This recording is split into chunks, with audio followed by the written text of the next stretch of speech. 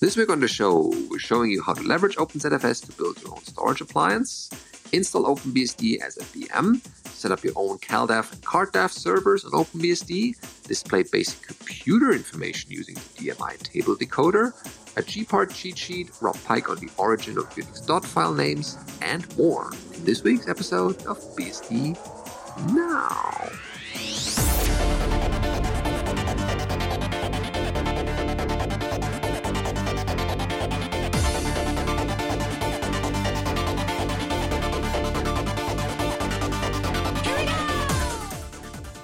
BSD Now, episode 509, dot file naming, recorded on the 10th of May 2023. This episode of BSD Now is brought to you by Tarsnap. Go to tarsnap.com/bsdnow, find online backup for truly paranoid people. And if you want to support this show in one way or the other, check out our Patreon page at patreon.com/bsdnow. And we thank you in advance for that. Hi, I'm your host, Benedikt Reuschling. And I'm Alan Jude. Welcome. A fresh episode prepared for you right out of the podcast baking oven, if you want to call it that. Starting off with headlines about OpenZFS, leveraging OpenZFS to build your own storage appliance by Clara Systems. And of course, people have been doing this for a while, but it has some nuances we should be aware of. So it starts off, OpenZFS is overall not just a suitable solution as a software-defined storage fabric, but can be leveraged as your key component for either a storage appliance or even a storage product on its own. There are several companies that have built products based on OpenZFS, such as TrueNAS, Open Media Vault, Proxmox, OS Nexus, which provide a range of storage solutions for home, business, and enterprise users. These products use OpenZFS as the core storage technology and provide a user-friendly interface, management tools, and add-ons that make it easier to manage and scale storage systems. But you should be aware of any limitations and considerations. If you are planning to build a product with OpenZFS, there are several factors to consider, such as the target market, product features, hardware and software components, and support and maintenance requirements. Building a product based on OpenZFS requires technical expertise in storage management, software development, and hardware integration, so it may not be suitable for all businesses or startups. So that is important to know. The difference between using OpenZFS to simply store and manage data and using it to build your own storage appliance is in the level of control and customization that you have over your storage system. So when you just use OpenZFS to simply store and manage data, you're typically using it as an existing operating system or hardware platform, such as Linux or FreeBSD server, and you're primarily using the storage features of OpenZFS, such as creating and managing datasets, snapshots, and backups. In this scenario, you're not necessarily building a dedicated storage appliance, but rather using OpenZFS as a tool to manage your data on an existing platform. When using a general-purpose system for storage, you don't have to consider as many factors related to hardware integration and supportability.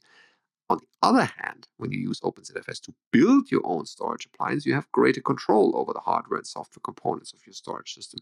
You can choose the hardware components, such as the server, storage controllers, and disks, and you can install a dedicated operating system, such as TrueNAS or Open Media Vault, that is optimized for storage management and provides a user-friendly interface for managing your storage. Controlling hardware the appliance will use allows for deeper integration, letting the UI visualize the hardware for the users and blinking the current fault LEDs for a failed drive. You can also customize the software configuration of OpenZFS to meet your specific needs, such as setting up advanced features like deduplication or encryption and specific tuning work for your target workloads. So making also OpenZFS licensing work for you. Some bullet points here for you is the open source licensing.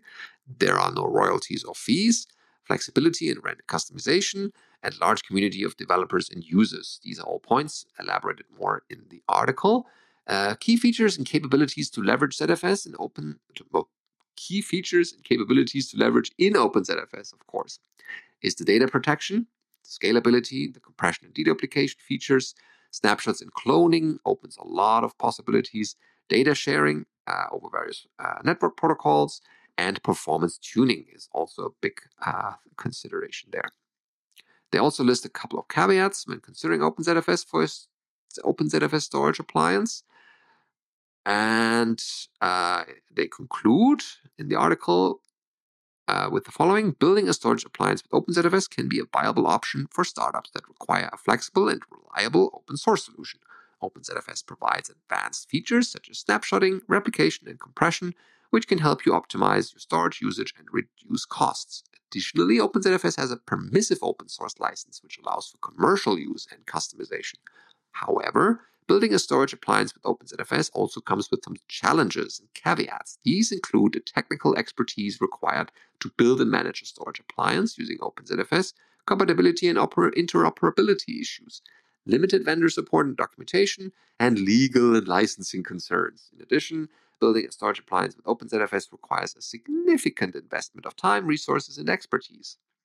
So before deciding to build a storage appliance with OpenZFS, it's important to carefully consider your storage requirements, target market, and resources. You may wish to consult with the OpenZFS experts at Clara, highly recommended here, to determine which option best meets your specific needs and requirements. Overall, building a storage appliance with OpenZFS can be a great option for startups that require a flexible and reliable storage solution, but it requires careful consideration and investment to ensure success. Next up, we have installing OpenBSD as a VM. So OpenBSD is an attempt to be the most secure operating system on the market. Although I've learned the author leans more towards FreeBSD in the past, starting today, I want to venture into something new, and OpenBSD is where that takes me. So far, I've only known OpenBSD for the products such as firewalls that are based on it, but I've never actually installed and used it myself. So I want to change that, and so today we're creating a new VM using OpenBox or VirtualBox with OpenBSD 7.3.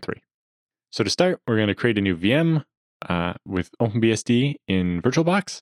We need to have VirtualBox or a similar tool already installed and download the OpenBSD ISO for the correct platform. So they have install 7.3.iso for the AMD 64 architecture. When I start VirtualBox and open the new VM, once I type the type of BSD, I can set the version to 64-bit OpenBSD. I can set the amount of RAM, the number of cores, and all the basic stuff and get a VM up and running. So as soon as the installation process starts, you can see the first user input prompt, and you can choose if you want to install, upgrade, auto-install, or drop to a shell. I chose install by pressing the I key and confirmed by pressing enter. Throughout the installation, you will often see values in square brackets. This is the default selection, so if you just press enter, that's what will happen. Next, the corresponding keyboard layout should be selected. I can display the corresponding shortcuts with the options, and I wanted a German keyboard layout, so they entered DE for Germany and got that going. Then they set the VM hostname, and they chose one that matched their website here, byte-size.de. Then they configured the network. In the beginning, all the network interfaces are listed. As mentioned earlier, EM0 is the default. It's in square brackets, and so I chose that. And once I configured it, it did DHCP and IPv6 autoconf and got it all up and running. After that, it's time to create a user or create a password for the root user. The password's not displayed. There are no stars, so it doesn't give away how long the password is either. Just type the password twice, hitting enter after each. And they wanted SSH, so they chose to do that, and they opted out of installing the X Windows. However, I did want to create another user, so I planned to disable SSH access as root later on. So if you want to create a user, type that username now and hit enter. As mentioned above, I want to disable SSH access as root, so I confirmed that that was there as well. And then they set their time zone and then got to partitioning the disk. So then encryption for the hard drive was asked about, and they declined that and just selected their root disk, WD0, and created a full MBR partition and with a full GPT partition table, and got that going. And then selected the file sets, which kernels and components they wanted to install. And they got the kernel and the base packages and a couple of things. For example, the man pages they wanted, and got all that going and hit enter. After that, OpenBSD detects that your clock is probably incorrect and asks you to fix it. Although I entered yes, it proceeded with the installation process and got it all sorted out. So in the end, you can close your VM and unmount the ISO. And then what you do, you can start it back up, and now you have an OpenBSD client machine. Nice.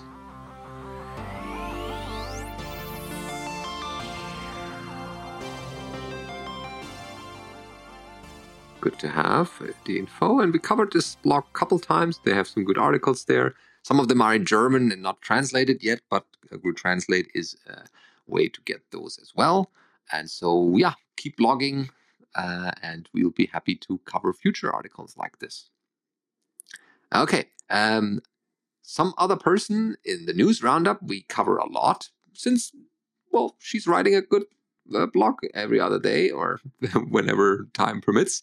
Celine is showing us how to set up your own CalDAV and CardDAV server on OpenBSD in this one. So the introduction reads, calendar and contact syncing. It's something I pushed away for too long, but when I've lost data on my phone and my contacts with it, setting up a local CalDAV/CardDAV server is the first thing I did.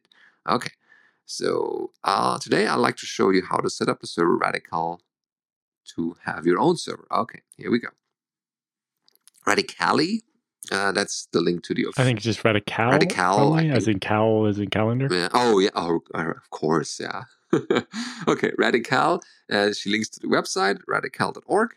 And basically, CalDAV for calendars and to-do lists and CardDAV for contacts are exchange protocols to sync contacts and calendars between devices. Okay, how to set that up? On OpenBSD 7.3, the latest version of Radical is Radical 2, available as a package with all the service files required for a quick and efficient setup. Okay, so in OpenBSD land, it's package_add Radical. After installation, you will have to edit the file etc radical config in order to make a few changes. Isn't that user local etc radical? But okay. Not on OpenBSD. Not? Okay. Oh, fine. Other users, other systems can substitute that. They find that file. The syntax looks like ini files with sections between brackets and then key values on separate lines. For my setup, I made a Radical server to listen on the IP 10.42.42.42 and port 5232. And it chose to use HTTPassWD while a file is encrypted in bcrypt to manage the users. Makes sense. This was accomplished with the following piece of configuration. You can find directly on the blog, copy and paste and change to your needs. After changing savings, no, wait, the other way around. After saving the changes this way, you need to generate the file etc radical users to add credentials and passwords in it using HTTPassWD, and she also shows how to do that. Now everything is ready. You can enable Radical to run at boot and start it now using rcctl to manage the service. rcctl enable Radical and rcctl start Radical. All right, managing calendars and contacts is next. Now you should be able to reach Radical in the address it's listening. In her example, the IP address mentioned earlier and the port, and use your credentials to log in. Then just click on the link, create new address book or calendar, and complete the form. Back on the index, you will see each item managed by Radical and the URL to access it. When you will configure your devices to use CalDAV and CardDAV, you will need the credentials and the URL. In conclusion, she writes, Radical is very lightweight and super easy to configure, and I finally have a proper calendar synchronization on my computers and smartphone, which turned out to be very practical. Going further, if you want to set up HTTPS for Radical, you can either use a certificate file and configure Radical to use it, or use a reverse HTTP proxy such as Nginx and handle the certificate there. Oh yeah, very good, easy to follow, and have your own private server instead of other companies or cloud services potentially stealing them, whatever reason for. Then we have something from yet another blog we cover early because I read it or look at a couple of these things because they appear relatively frequently at sleeplessbeastie.eu. It's not a beastie blog, but some of these posts carry over quite well. How to display basic computer information using DMI table decoder. Yeah, so the DMI decode tool is one that I'm very familiar with for having used, but I generally use it by starting at piping into less and looking for the information I want in the kind of text display. Mm-hmm. But they show that you can use DMI decode -s and then various keywords, and it will print just that information. For example, DMI decode -s BIOS-vendor will print out the name of the company that made the BIOS on the system, which in their example is Dell. Mm-hmm. And then you can use the same thing to look at like system manufacturer or the product name. In this case, it says it's an Optiplex 9020. and you can get the system serial number or the UUID or the SKU and a bunch of other things like that. And having all of that information can be super handy for doing any kind of inventory or just looking up information you need to do support on the system. Yeah, especially automatic inventory. Like if you have a whole farm of servers, you don't want to do this manually. You want to grab this with some scripts or some tools like Netbox, for example. Yeah, and so now you do DMI decode -S, processor -family will say Core i5, and processor -manufacturer will say Intel. But if you get the full processor version, it's Intel Core i5 4570S at 2.9 gigahertz, and so on. But rather than having to parse that, you can DMI decode just processor -frequency, and it returns just a number of megahertz. Mm-hmm.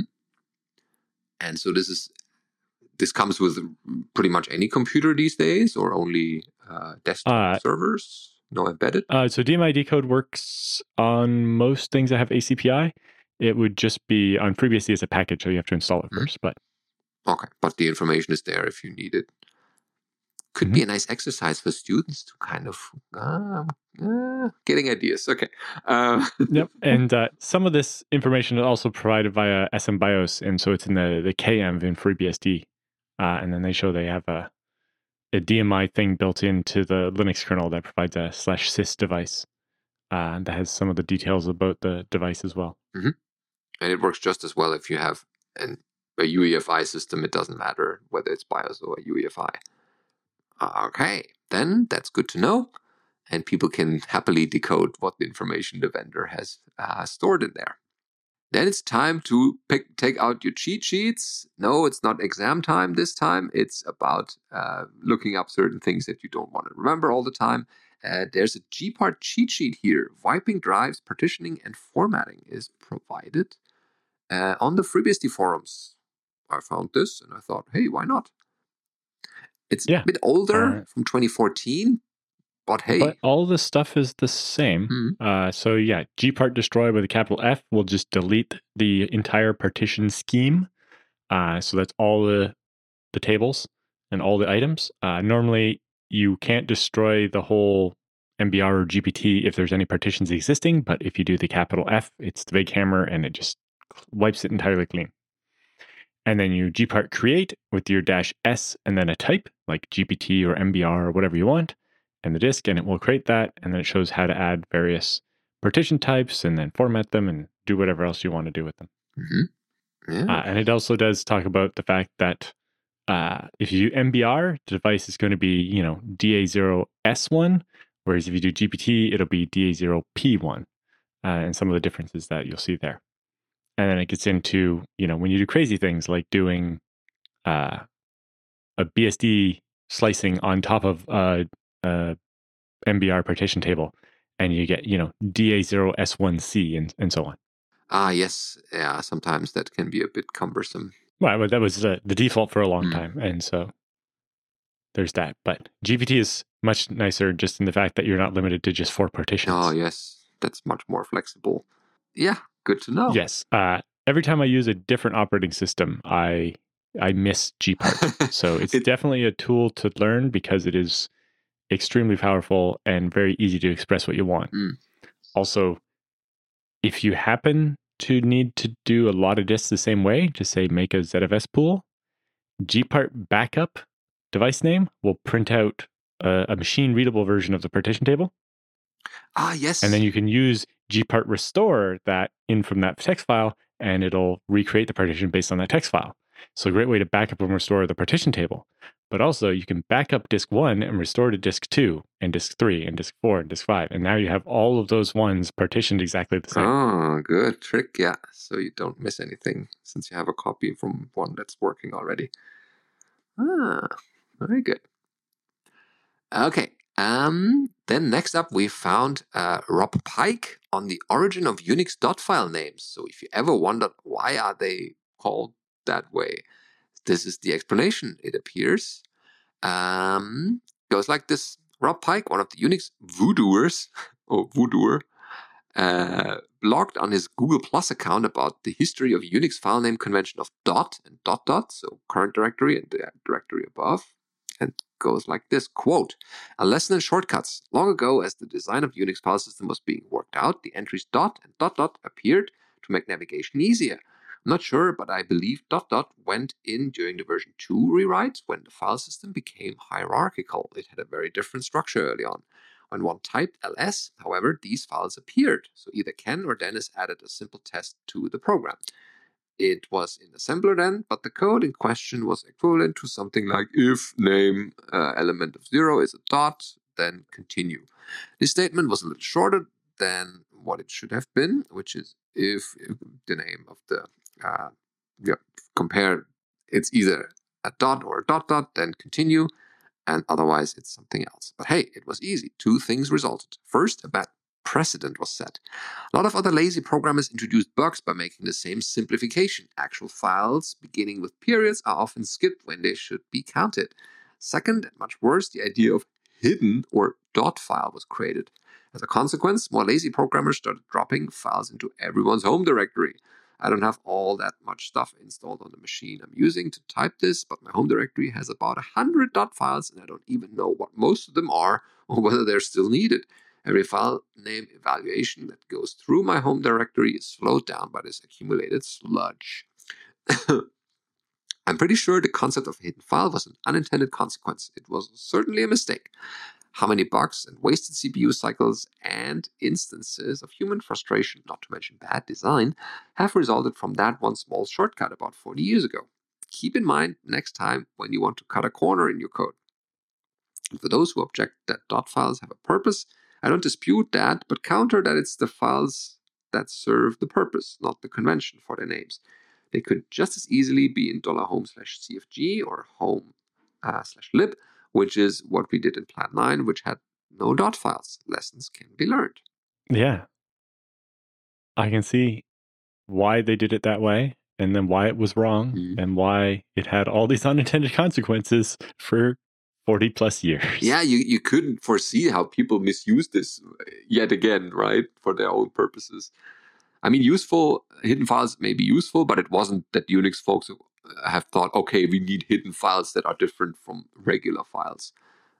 No, it was somebody started abusing the fact that a file started with dot would be skipped, and then it just kind of spiraled out of control like that. Yeah. And then more concerning to me is just realizing that because of the age of this post, the original post from Rob Pike, it's actually 50 years now. Ooh, okay, yeah. But still is good to know these days. Yep, 50 years of Unix. Oh, yeah, it's growing. Very good. Time for Beastie Bits. We haven't had them in a while, so better to have them now. Hacker Stations has a couple new setups for us, so we should look into that one. The first one is Mike McQuaid's clean ergonomic setup in Edinburgh, Scotland. Hopefully the pronunciation isn't too bad. No, that's about right. Okay. So looking at this, I immediately see I think that's an Aeron, right? Oh, yeah. I'm Mike McQuaid. I'm a homebrew project leader, and I've maintained the project for 14 years now. I'm also the CTO and co-founder of Raise.dev. I recently left my job as a principal engineer at GitHub, where I worked for 10 calendar years. And I've worked from home for about 14 years, mostly remotely for US-based companies. So my hardware setup, my daily driver is a 16-inch 2021 M1 Max MacBook Pro. Some sort of Apple MacBook has been my primary computer since I left Linux. There's a link to a story there if you're interested. It connects with a USB-C cable to a Dell 27-inch 4K monitor, and that also charges the MacBook and connects all the USB devices. Uses an Ethernet dongle. He says, I don't trust Wi-Fi, and an Elgato Facecam webcam, and an Elgato Wave 3 microphone, and a Logitech G403 mouse, and the Apple Magic Keyboard, using a US layout because the UK one sucks for programming in Ruby. And then over Bluetooth, they also have a Apple Magic Trackpad. Okay.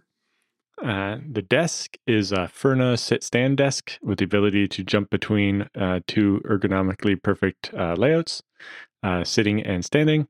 And when I'm sitting, I'm using a Herman Miller Aeron chair, probably the best chair ever made. Alan says while sitting in one. Here we go. On the desk, there's also a Belkin wireless iPhone and Apple Watch charger, so I can charge my devices. And they like tracking too much sleep and health. They don't like tracking too much health and sleep data and so on. And they have an Audio Engine A5 Plus set of speakers and a subwoofer. They said they don't like wearing headphones all day. Neither do I. But meetings mean I wear headphones a lot of the day anyway. It's tasking. Yep. The wider room has 2 colored light bulbs that allow me to have mood lighting and more customization when doing video calls. And they also have a USB hub that they can switch over to a Windows gaming PC for relaxing time. I say the favorite item in their workspace is the M1 Mac, which is absurdly nice hardware, and the Magic Trackpad, which makes gestures and makes it really fast. Their favorite programming languages are Ruby, Bash, and Go. The thing they feel that they're missing is more hardware to software binding, being able to script like raising and lowering his desk, and would like a way to auto-join video calls so I'm not late. Yeah. I did finally sort it out so Slack marks me as being in a meeting when I'm in a meeting so that people can tell. But yeah. Multiple. And then lastly, meetings. They say, what book would they recommend? And they would say they mostly read fiction nowadays, but the most influential nonfiction work they've read recently is The Design of Everyday Things by Donald Norman. Interesting. Yeah, that's why I like this. They don't show the hardware, not just the hardware or the software, but also a little bit what they are using in software or how they configure certain things. Or we should do some of this ourselves one day, right? Our own setups. Yeah, but to take a picture, I'd have to clean my desk. Yeah, it's okay, I think. There's another one we have from Daniel Stenberg. And the home who you might know as the developer of curl. Oh, yeah, in his home of Stockholm, Sweden. Pictures loading, okay. Hi, my name is Daniel Stenberg. I'm a Swedish software developer, mostly known for being the founder and lead developer of the curl project, right? I work full-time on open source from my home office. Here we go. What is your hardware setup? So my hardware and office setup is focused on my curl work. I develop software as my primary thing. I run 2 27-inch screens attached to my desktop PC as my primary workhorse. I have some additional computers around when my desktop is not enough. I run Debian Linux on my machines when I get to choose, but I have some other alternatives for when those are needed. I've been working from home exclusively for over 9 years now. I do open source development and the occasional live stream and webinar from this place. I spend all my work days here and often a few additional spare time hours later. I never game. Oh, wow. Yeah, let's keep it at that. My home office is on the upper floor of my house in the southern suburb of Stockholm, Sweden. The desk is a 300 centimeter wide, 60 centimeter deep homemade creation designed to fit within the doors in the wall immediately next to the table on both sides. My original idea was to leave space to allow more than one person to work at it. So he has marked in the picture each item with a number so we can reference to it. Not going into each of those. So we have basically the development machine, loudspeakers, cable mess, nice. Some backpacks. Many of these things have descriptions or names, so you can Google them or even have direct links to those. The extra computers, temporary screen and keyboard, LED lights, kit drawings with curl theme, excellent. And so extras explained a little more. And a mechanical keyboard using Cherry MX Red switches. Here we go. Well, it's good to have a home He office. averages 8 million key presses per year. Wow, that's a lot, yeah, considering. The software setup he runs Debian Linux on most of his computers. On Linux, he prefers using KDE/Plasma on the desktop. On the desktop, he runs Emacs for coding and development. Seems like a theme here. I use console as terminal and use Make, C compilers, and GDB a lot. Old style development, I guess you would call it. I use Firefox for browsing. So far, so good. If it makes that curl thing happen, why not? What are your favorite programming and scripting languages? Most of my programming is done in C, not C++, if I have a say. The main projects I maintain are written in C, but when I need to hack something quick together or perhaps parse a lot of text, I like doing such things as in Perl or even simpler in shell scripts. Okay. Is there anything you are missing in your setup? They thought about an HDMI keyboard switch to allow more easily switching between the different spare computers. Left the backup screen to make it less hassle to alter between those machines, but haven't yet decided or found a product that would be suitable. And need to do something about the cable mess. Yeah, no worries there. And what book comes to your mind when you that you would like others to read? Uncurled by Daniel Stenberg. Nice plug here. Nice plug. So check that out if you like this, and if you're interested in other setups, then check out hackerstations.com for other people's setup and maybe get an idea how to rearrange your own one or submit your own if it's interesting to other people. Okay, but that's not all in the Beastie Bits. We have also VIO GPU, a short VirtuIO GPU driver added to OpenBSD's current. Yep. So Joshua Stein has committed VIO GPU, which provides an interface for VirtuIO to simulate a GPU, which, for example, is provided by QEMU and some other virtual machine engines. And they created a WSCons console for it. So this is great stuff. It moves us closer to having a fully functional WSCons console on virtual machines in those specific environments that use VirtuIO. Oh, yeah. Seems like OpenBSD has done a lot in this area of virtualization recently. Oh, well, this is specifically for OpenBSD as a guest. Oh, right. Yeah, if you Yeah, this isn't VirtuIO GPU support in VMD. This is just if you're a guest. The VirtuIO driver. But still a big step. Okay, good. Another news. Yeah, and specifically works enough to get a console in QEMU, and then there's more work to come from others.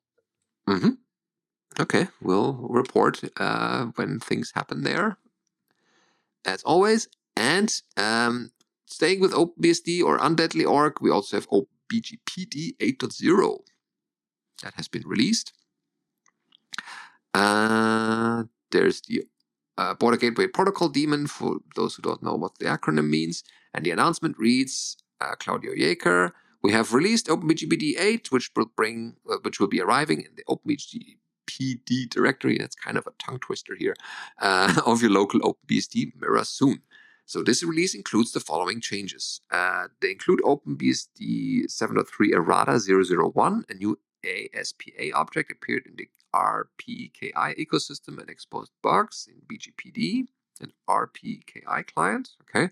They also introduced a semaphore to protect intermittent RTR session data from being published to the RDE, and add a first version of FlowSpec support. Right now, only announcement of FlowSpec rules is possible. Okay. That work was sponsored by Clara. Oh, congrats. Nice. Thanks for the support. Improve and extend the BGP-CTL parser to handle commands like BGP-CTL show rib and IP/24 detail. Also add various FlowSpec specific commands. So OpenBGPD Portable is known to compile and run on FreeBSD and the Linux distributions Alpine, Debian, Fedora, Red Hat, or CentOS, and Ubuntu. It is our hope that packagers take interest and help adopt OpenBGPD Portable to more distributions. We welcome feedback and improvements from the broader community. Thanks to all the contributions or contributors who helped make this release possible. Yeah, so the FlowSpec protocol is a way to provide information about specific flows, basically a way to match specific flows, kind of like a firewall rule, and allows you to push that rule upstream to your BGP provider. So allow you to say, we never expect to get any UDP traffic on port 80 and 443, and things like that. To basically push rules that say, if the incoming flow matches these rules, don't forward it to me. Okay. And it's basically a way of doing DDoS mitigation. Oh, good. That's good to have. And way up the OpenBSD or other alley being secure by default. Right. But yeah, this is OpenBGPD on FreeBSD supports this as well, and allows you to basically push firewall rules up to your ISP so that an attacker can't overwhelm your pipe, because they'd have to overwhelm the bigger pipe higher up the route. Very good feature to have, and now available thanks to Clara and the people who developed it. Well, we still stay with Undeadly.org. Cron now supports random ranges with steps. This is super useful. Mhm. I've been doing something like this on FreeBSD, but having, Ansible or Salt or Puppet pick random numbers for different cron tabs and then using the step thing. But cron being able to do it itself is actually quite nice. Yep. So basically, instead of the old example, which is just 0 to 59/10, which means do it every 10 minutes in that time range, and you can adjust it slightly and so on. If you use the tilde instead of the dash for the range, it will pick random times. So this will run a command every 10 minutes where the first command starts at a random offset in the range of 0 to 9. And the high and low numbers are optional. So if you just do tilde/10, it will just randomly pick some minute to do it and do it every 10 minutes after that. Ah, good. So, for example, to randomly download packages, but PortSnap has a cron switch already or cron subcommand. Right. Yeah. But yeah, FreeBSD update, for example, has the cron subcommand, which sleeps for a random time of up to an hour or whatever. But, having every tool have to learn that is annoying. Whereas if we just have a rule like this that says splay all of them over some range of time, I just say, do it once an hour or once a day or whatever at some random time in between these. Mm. Nice. Good to have in OpenBSD and maybe other systems sooner or later, because it's all open and ready to get. More from OpenBSD is malloc leak detection available in OpenBSD current. And that is a new tool for developers working on OpenBSD to detect unsafe behaviors in their code. OpenBSD lets you more easily track memory allocations and whether allocations are properly freed after use.